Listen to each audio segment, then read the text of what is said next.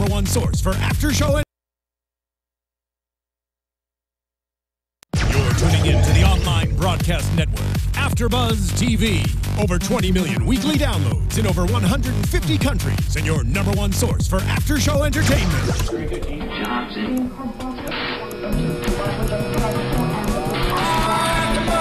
AfterBuzz TV, the destination for TV superfans, producing after shows for over 300 of your favorite TV shows, interviewing celebrities and showrunners, and bringing you behind-the-scenes exclusives. All thanks to E! Entertainment's Maria Menounos, producer Kevin Undergaro, and internet leader Akamai.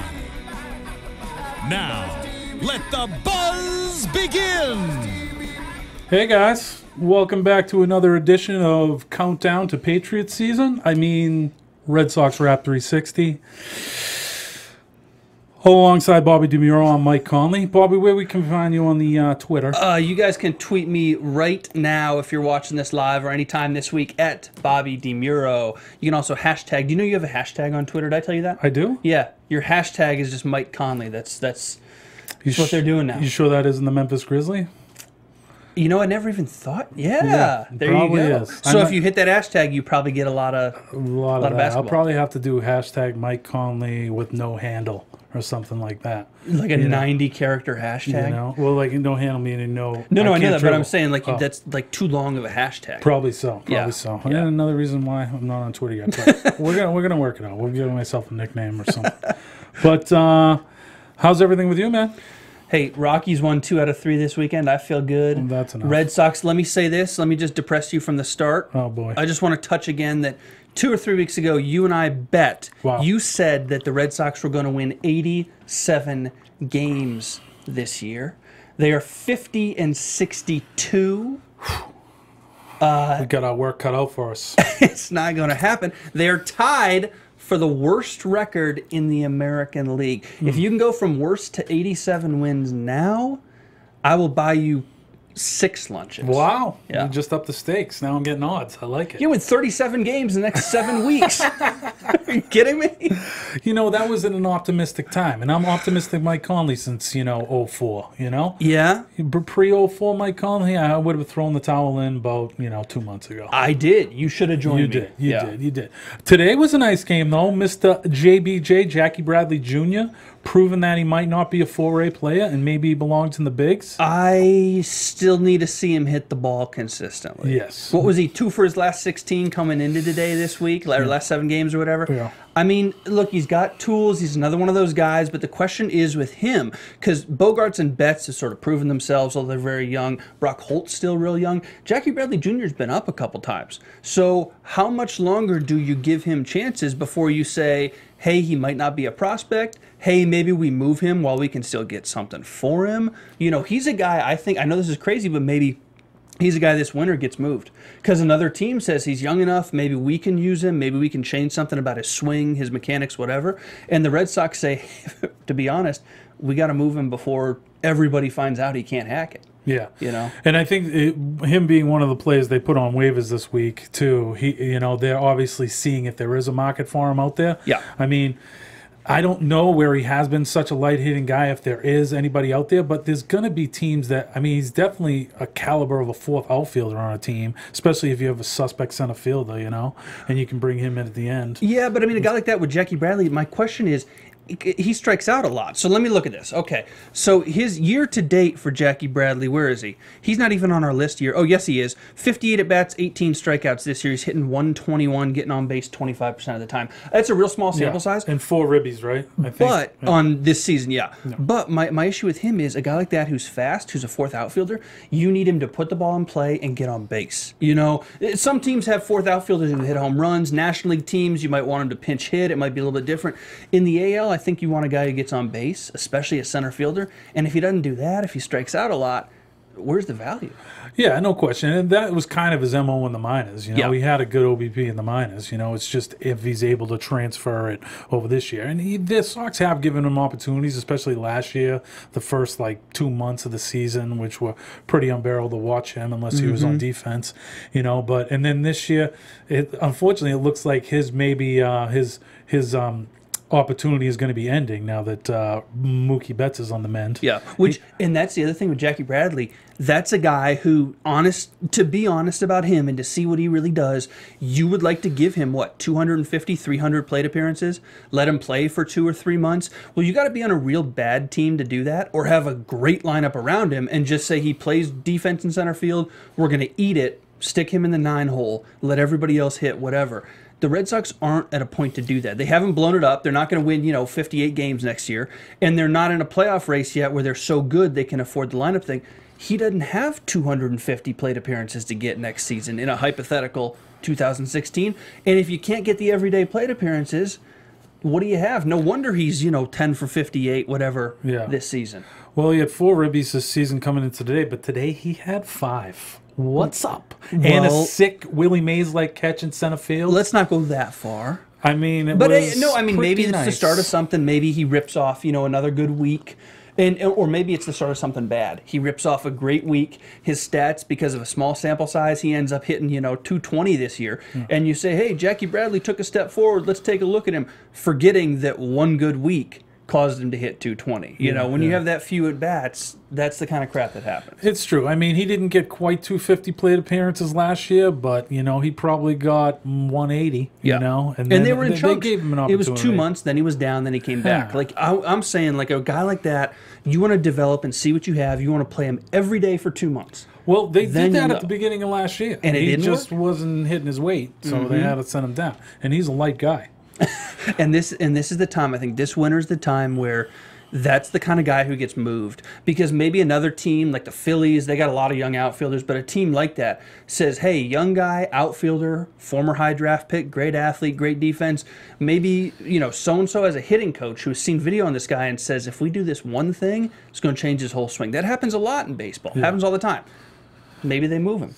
I mean, they probably are going to move him, but they're not going to. I mean, it's like the old business major in me is saying, you buy low, sell high. And, this is an instance where we will be selling low on this kid, unless we sell him right now after his 5 RBI day. Or my argument is this is the selling high. This winter would be selling high. If you let him play out another couple months next spring, I'm a pessimist, but I think it's going to get worse. Then you're going to get nothing for him. I think you sell high now while somebody might still think he's a prospect. Yeah.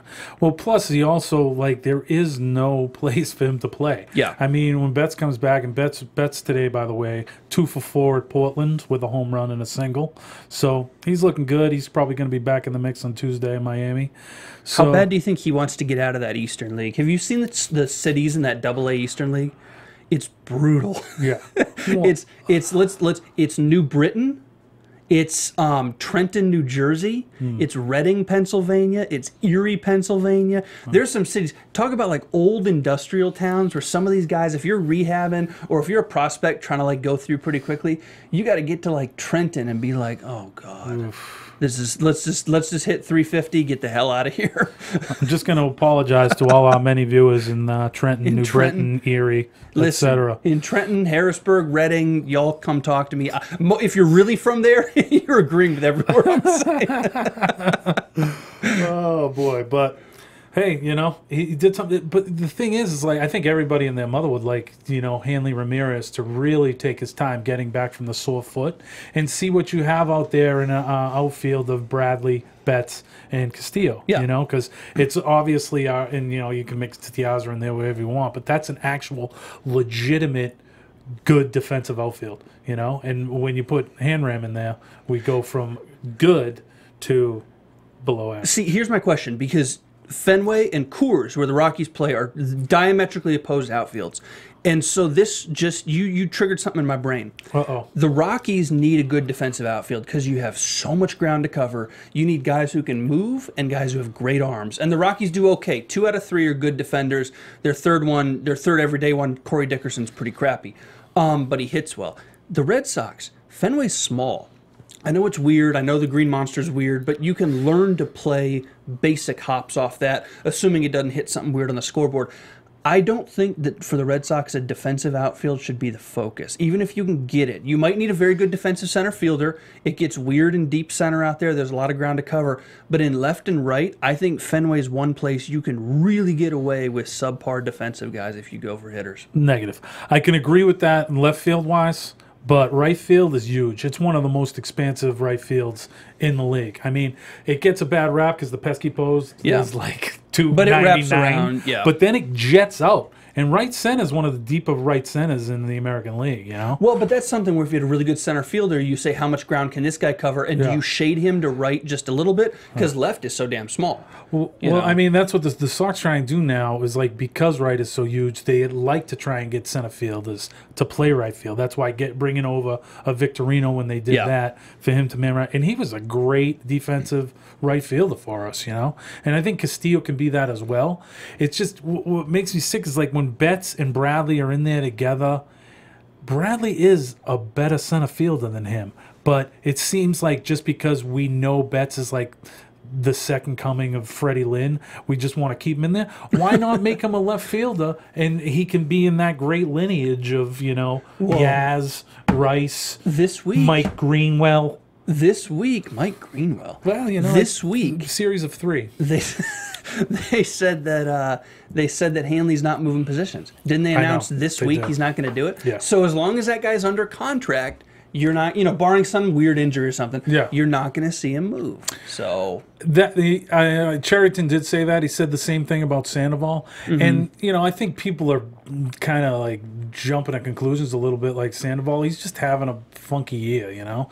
And the guy has the tools to be a good defensive third baseman. So to try and uproot him right now is ridiculous. But to think Hanram was going to be a good left fielder, even though he played infield his entire life, that's just is just foolish to think, you know. Yeah. And you know, he's horrible, but you know, he's at best he's going to be as good as Manny was, you know. And we dealt with that because he could bat, but he's not hitting right now. And that was the same thing with Cespedes, right? Yeah. When Cespedes is the kind of a guy who would play left field in Fenway. Because he's a terrible defender. Great arm, but he's a terrible defender. Maybe you stick him in right too because you want to take advantage of the arm. But the dude cannot play outfield. We wanted him to play right field because of his cannon. Because of the arm. Yeah. And he said, no, I play left. Yeah. and so that got him shipped out of town. That's a left fielder, and I know obviously he wasn't a fit there anyways, and you know y'all tried. Yeah. But that's the kind of left fielder. If it's a big bat, poor defense left fielder, and you got to wear it a la Manny Ramirez, as long as your next left fielder's not cutting off throws from center field like Manny Ramirez was, you know, there's a point you don't want to cross, but you can be pretty crappy in that outfield because it's so tiny. I think you can hide a guy there. That's one of the biggest, maybe most focal point outfields in all of baseball where you can hide a guy. You know, increasingly there's not many places like that, and left field in Boston's definitely one. Yeah. So it was nice, a little win today. Henry Owens gets his first major league win. He's actually pitched pretty well in his 2 starts this week. Yeah. The bullpen kind of let him down and let that game get out of hand early in the week versus the Yankees. But, you know, before we get into this week in Red Sox baseball, another 2 hits for Poppy today. He's actually been on fire. Let me just give you a little Poppy love here, okay? He had in the last 50 games, dating back to June 11th, he has 17 home runs in 179 at-bats. Before that, in the first 52 games, he had 6 homers in 196. Him and Carlos Gonzalez have had parallel seasons. Yeah. From June 1, Cargo's hit 21 homers. Cargo's the hottest guy in the league by far, bar none. Hit 2 more today. Yeah. I didn't realize Poppy was that close. He is hot. Wow. He is hot right now. And, you know, I mean, it always comes back to the Rockies here when Bobby DeMiro's in the house. Hey, listen, Cargo's the hottest guy in the league. He was a July Player of the Month. That's National League. We're talking junior circuit. I didn't understand that Poppy was that close. He's hot. My biggest thing in entering today, I don't know how much, if he struck out at all today, but entering today, last 7, 22 at-bats, 4 walks and 2 strikeouts. So talk about home runs and all that stuff.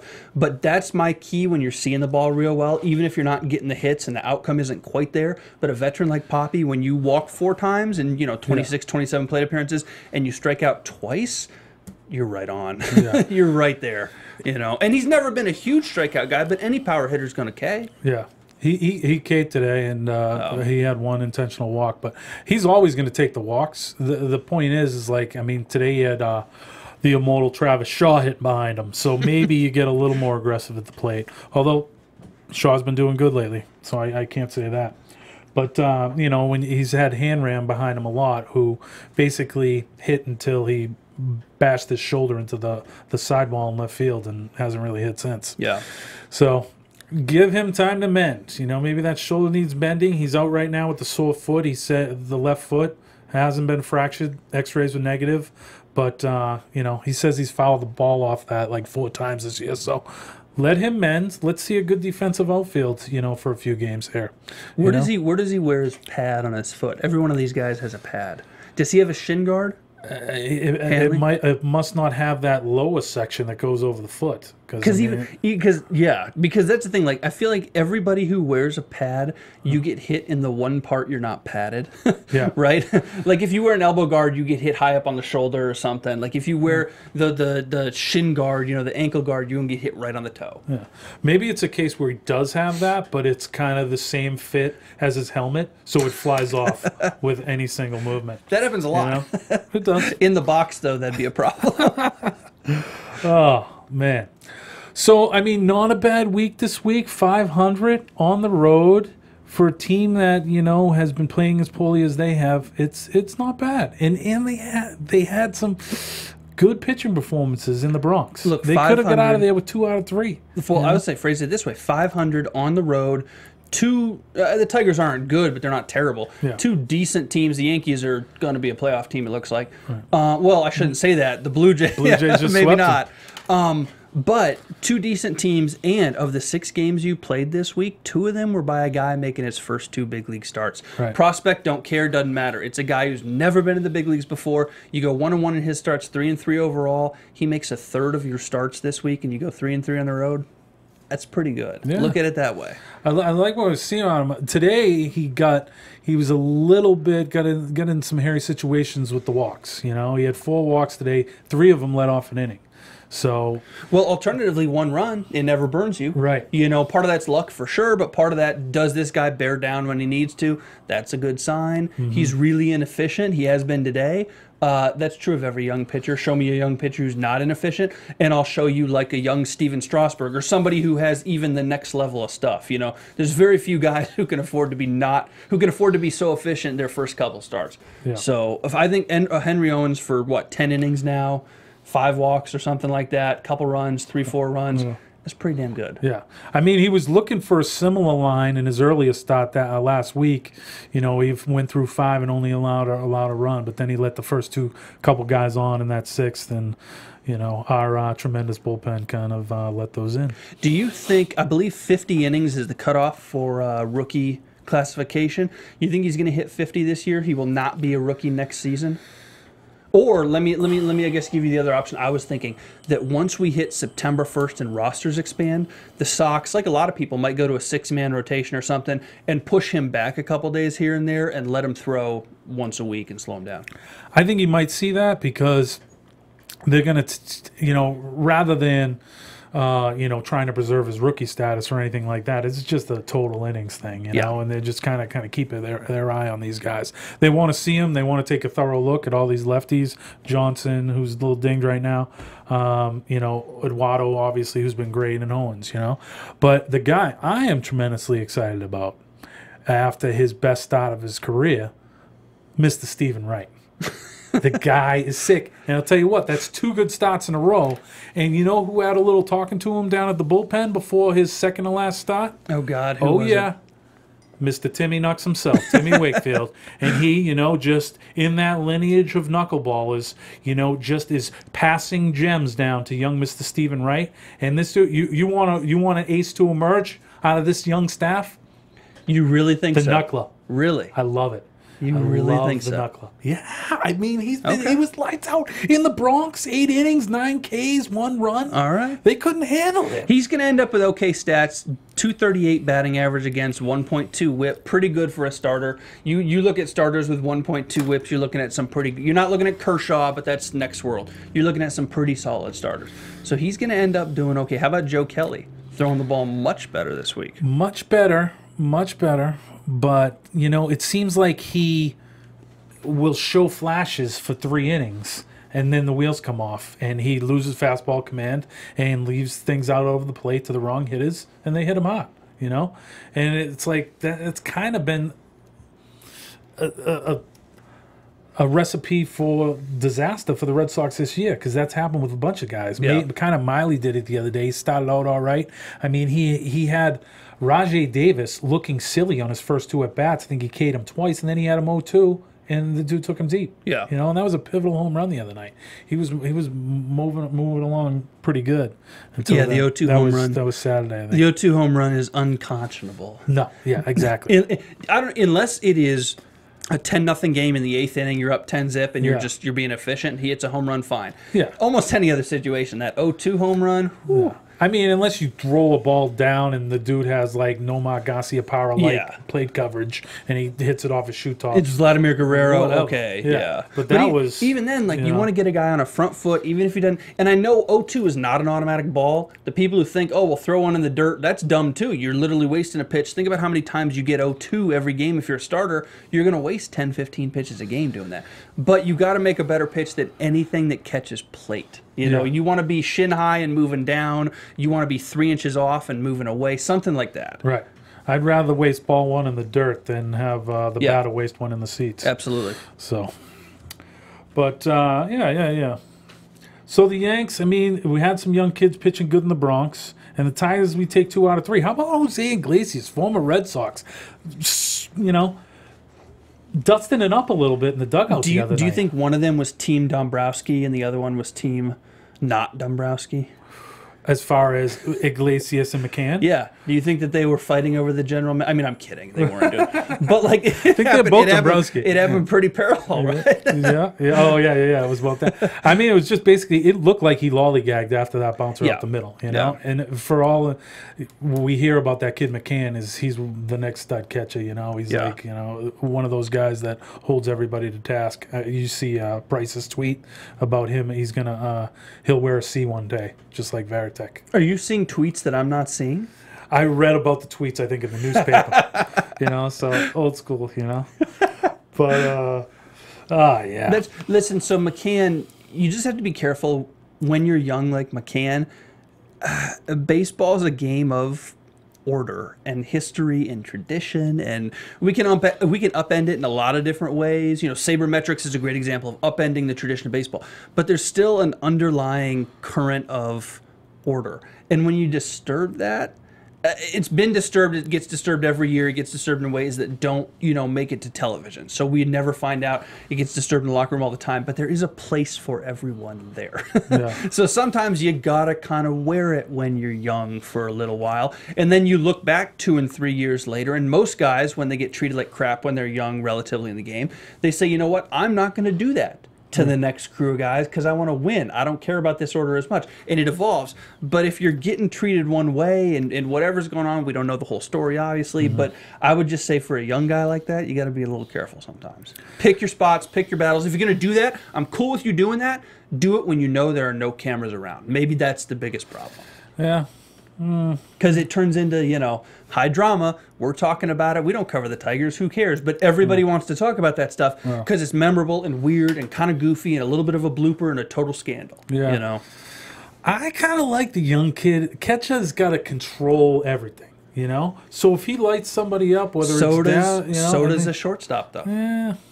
Well, Iglesias is young too. Somebody's got to get in him. Yeah, he is. He's relatively young too. So maybe that's the an question. all-star team. Gets a big head. Where's a Miguel Cabrera? Where's a Victor Martinez? Where's a guy like that? And maybe it's not their role, and maybe this happens behind their back anyways. But that's the top-down thing on this team is like who runs this team, and why do these two feel like they need to fight for that that leadership? They're jockeying for position. It's like, wait a second, there's plenty of tenured guys above you. Yeah. But I mean, again, I don't see the Tigers night in and night out. I see them, a couple times a year. Right. So it could be a total relationship that we don't get. I know one guy that doesn't run the Tigers, and that's Dave Dombrowski. Oh. And it's kind of odd, They should have just. But I got a question for you. Yep. Do we see him with the Red Sox? With the Rockies, absolutely. With the Rockies? No. I don't think you take that far a step down. Really? Oh, yeah, it's true. Things got really serious on here. I don't know. Here's why I ask. Yeah. Okay. Because Lucchino, we didn't really touch upon it last week, but he stepped down. Yeah. And there's been kind of like different articles this week. Like, did he step down, or is it because of the poor performance of the team? But I think he kind of stepped down. There's been talk of this for the past 3 or 4 years about him coming down, staying in a consulting capacity, but just taking over different responsibilities. But his like protege, this Sam Kennedy kid who's coming in, I like a young kid getting that, a hometown guy. He's a Brookline guy, so I like him stepping in there. But he said the other day that he's not going to be involved in like the team building. He's going to be do more organizational stuff.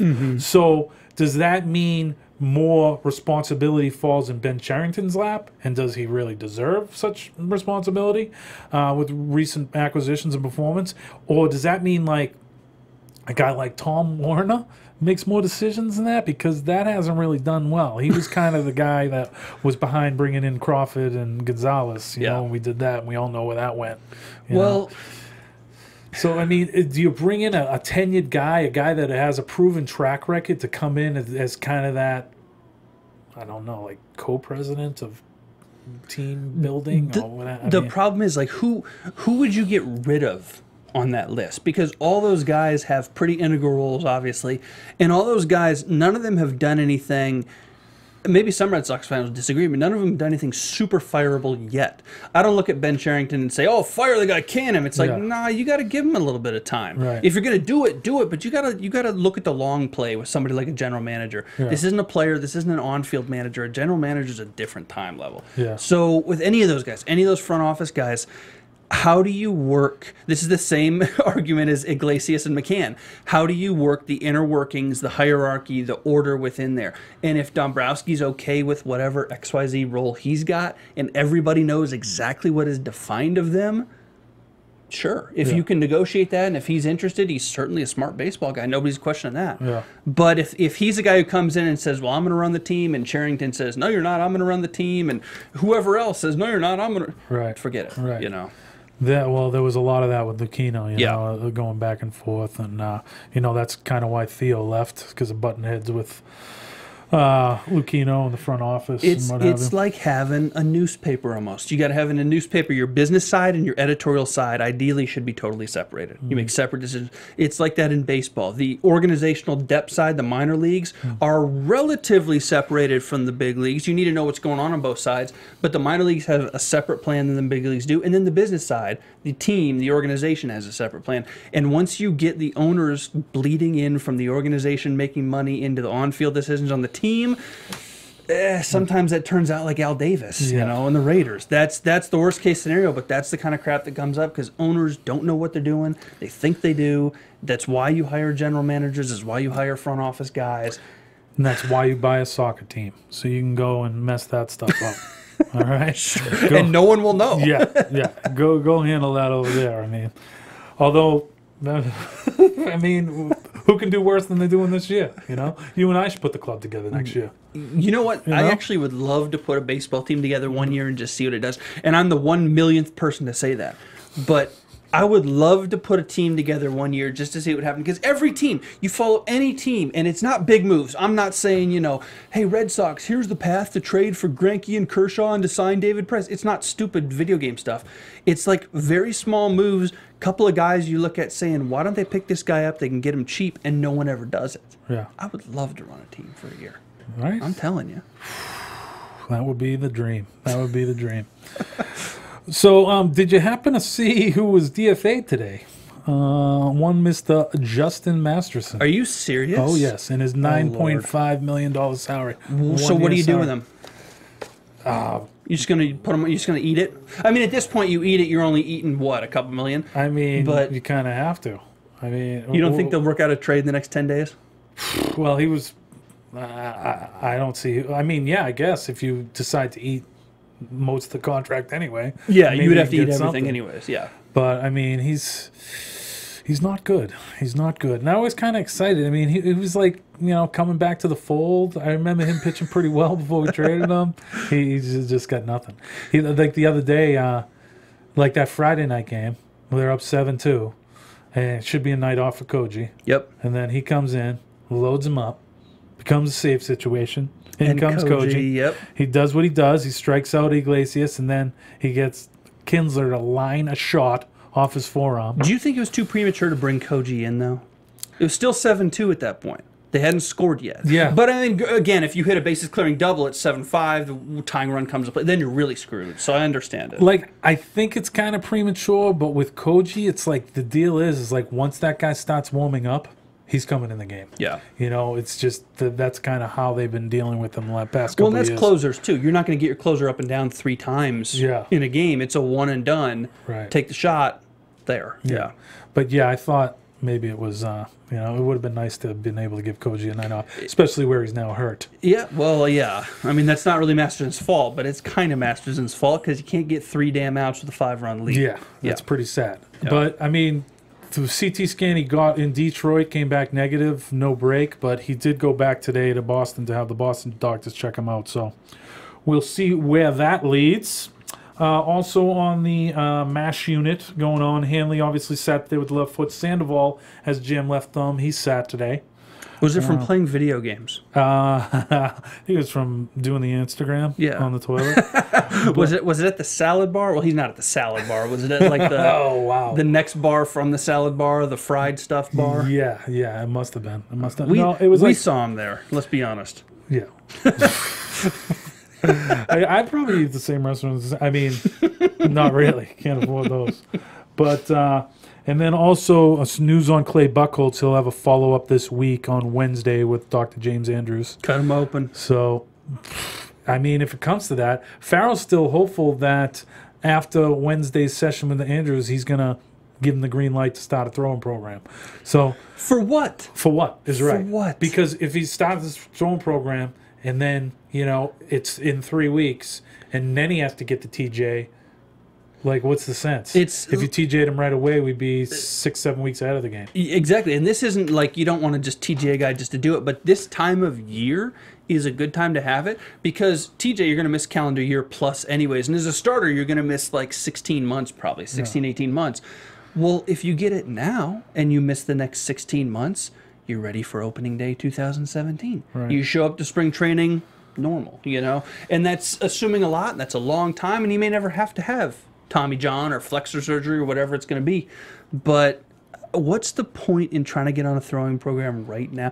That's a guy you almost just say, you know what, relative to the year you've had, the year we've had, what's going on with your arm, I'm just going to shut you down anyways. Yeah, right. What do you bring up another young guy? Who else is down in AAA right now that you want to take a look at? Bring somebody else up when rosters expand. Do a 6-man rotation, whatever it needs to be. You're not playing for anything. I mean, is there anybody left down there? I mean, we got like the Paw Sox rotation up here is now the Bo Sox rotation. All of a sudden, Justin Masterson removed from waivers back in the rotation.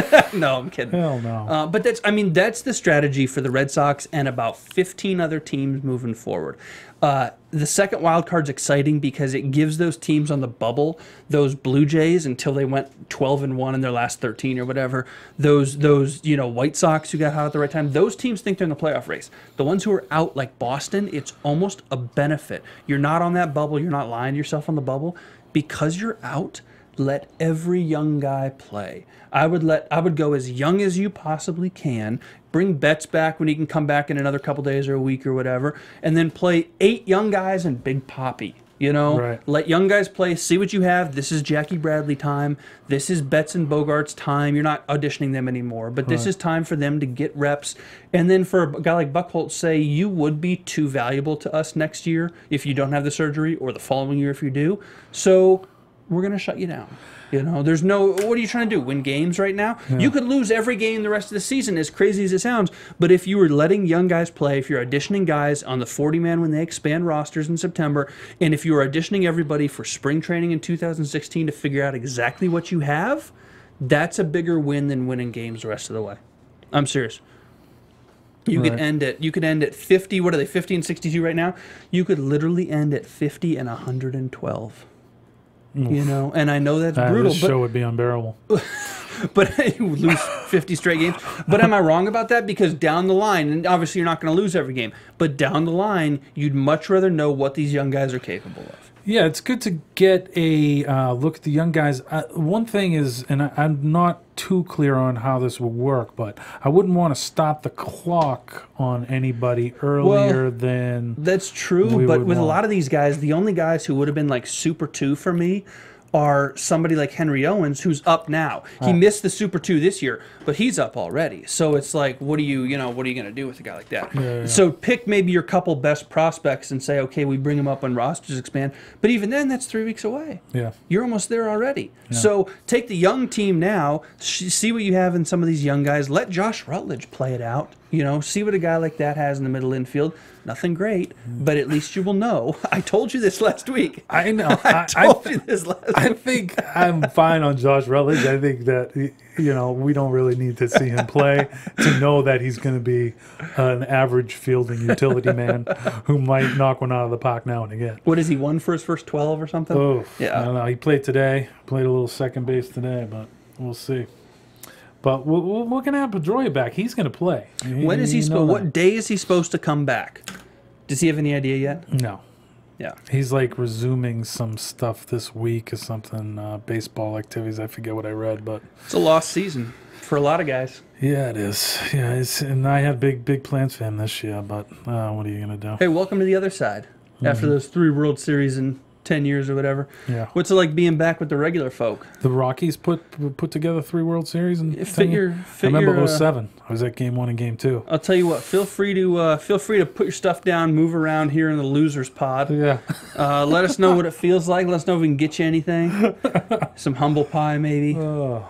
Yeah, I'm interested to see what they do with Buchholz because I think he is kind of on a club option for next year. Mm-hmm. So do you pick up a club option just to have a guy sit and mend? How much is it for? I think it's like 12 or 13 million. Yeah, I mean,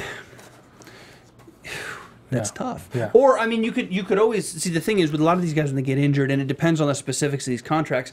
But if it's TJ, if it is Tommy John or something where he's going to miss a year, decline the club option, sign him at a cheaper deal, and keep rehabbing him. You know, and then hope that you can get him after next year. You can get him for relatively less money than 12 or 13 because he's been in the organization. He knows the organization. He rehabbed here. He's obviously comfortable here. Yeah. And then you can sign him for 8 or 10 or whatever it is the following year and maybe take a flyer. That's a cheap starter for what Buchholz could give you healthy. Yeah. So I'm all for that if that happens. It's just with, guys like Rick Porcello getting $22 million a year, I just wonder if that's even feasible. But and speaking of options, Poppy's option kicked in after yesterday. It was for 425 plate appearances, and he gets kicked in for 11 mil next year, I believe. So, and that's a bargain. I know you're down on this guy, all right, but he's on his way to 30 bombs again this year, and probably knocking 85 to 90 to get that for an 11 million. That's a bargain, regardless of age. Okay. You don't want to do your weekly Poppy bash? No, I mean it's not a bash. No? It's just we got to be realistic about when we move him out. But if we can agree as a society that he needs to be done in Boston after next year, the worst thing that's going to happen is he's going to hit 270 next year with another 30 bombs, and then everybody in Boston is going to get nostalgic and say sign Poppy again, and then you're going to sign him on a 1-year deal or a 1-year deal and option, and he's going to be 54 DHing, and he's going to hit 190, and he's going to be Mike Napoli Part 2. Oof. That's the risk. That's what you need to worry about. So I think next year is the victory lap. And then you kind of like go to him in private and say, are you retiring? Because if you're not, here's the deal. But if he hits 265 next year with 30 bombs and 95 RBIs. But I'm saying the following year. Then the following year, if he does that again next year, what do? Another 1-year deal, another option, another 1 year and an option. And then what happens if he hits 180? It's going to catch him. Yeah, but you want to be in a situation where you may have to eat it for 1 bad year as opposed to giving him a 2-year deal. I guess. You just keep giving him the Tim Wakefield. He comes back and takes $5.5 million 1-year deal. That's what I'm hoping happens with Wright. He's just a knuckler and he gets into that thing, even though that drove Wakefield wild every friggin' time that happened. Yeah. But I just want to touch upon the guys the Sox did put on waivers this week. Napoli, he's obviously gone. Him and Cash. For Cash getting back or potentially a player to be named? Nothing. Pretty much nothing. Castillo put on there. He's starting to play better lately. Slightly surprising, but not at his number. 7 mil, 72.5. I mean, 7 years, 72.5 million. They're going to just see what's out there if any bites. Jackie Bradley Jr., seeing if anybody wants a Gold Glove caliber center fielder that hits 190. Brock Holt, I was kind of surprised to put that on there. No, but let me tell you why. Yeah. I think you put everybody on waivers this time of year. Because you're just seeing what people offer. It's true. You're seeing if somebody claims them and then says, hey, we have this guy. And if you've been scouting out XYZ for a long time in the Mariners organization, and they say, we'll take Brock Holt, we'll give you this guy. You say, wait a second, we love that guy. You know, whatever the thing is, I think you got to put anybody out there to see what they offer. You really do. Because, I mean, you always have the option to pull them back, you know? I think you put honestly, I mean, this is crazy, but I think the Nationals would put Bryce Harper out there just to see, because you can always pull them back. You're not going to lose these guys. Right. But just to see what people are offering. If somebody blows your pants off, you say, hey, if we can get better by losing a superstar or a very good player or a good young guy, if it makes us better, why not? It's about wins. It ain't about loyalty to a guy. Bryce Harper isn't out there. He's not. But if you are looking for bat and want to take a chance, Hanley Ramirez is out there. A lot of those guys could be. A lot of these guys aren't announced. Yeah. Teams will put everybody on waivers and don't announce it. So everybody could be floating around on waivers right now. I think that was the deal with Manny initially, way back when. And also, so Hanley's on there, and Breslow and Masterson DFA'd. Little surprised Alejandro Diaz wasn't on this list. He could be privately, though. Yeah. You know, the list you have and the list of what's actually been put on waivers, teams will put, literally, general managers will put their whole roster on waivers sometimes because what's the harm? You just want to see. Right. You know? So it'd be, for a team going nowhere like Boston and a lot of other clubs, it'd be dumb not to. Yep. We would be dumb. But hopefully we can, get something for him. So what do we got coming up this week? We got 2 at Miami, and then we're back home for 3 with... It's the Yankees, right? Or am I crazy? I think you might be crazy. I think it's... It is 2 at Miami, though. Yeah, it's 2 at Miami, and then I don't have it here. But anyways, it's 3 at home. I think it might be the Mets. No, we go to the Mets the following week after that. But... 5 games this week. Hopefully we have a winning record, 3-2. Maybe we can steal 2 in Miami and have a winning road trip. Miami's weird. That'd be fantastic. It is weird. They have that weird monument in center field. And the fish tanks behind the plate. You know those? Yeah. Miami's weird, man. Weird stuff happens in Miami. Just never. I stopped handicapping games in Miami forever ago because weird stuff happens. I'm telling you. All right. Well, tell the people where they can find you. Twitter, guys, you can tweet me at Bobby DeMuro. Yes. So, guys, thanks for tuning in. Join us next week around 7:05 Eastern Time for another edition of Red Sox Wrap 360. Thanks a lot. Go Sox.